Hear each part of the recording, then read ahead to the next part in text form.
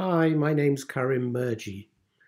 Public bodies such as universities and health services collect statistics based on ethnicity or race categories in order to assess the extent to which their services are meeting the needs of diverse populations and in order to reduce inequalities measured by race or ethnicity over time. However, particularly in the UK, there's a feeling that such statistics and data has fallen into disuse, that it has become largely a paper exercise and that no action results as a consequence.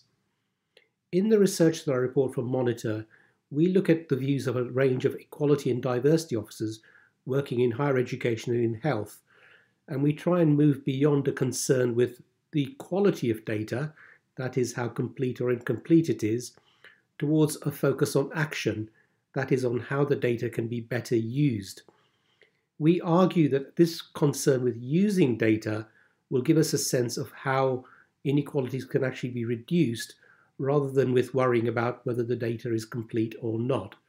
This isn't the final answer, but it does at least get us further than where we are at the moment. I hope you find the article of interest.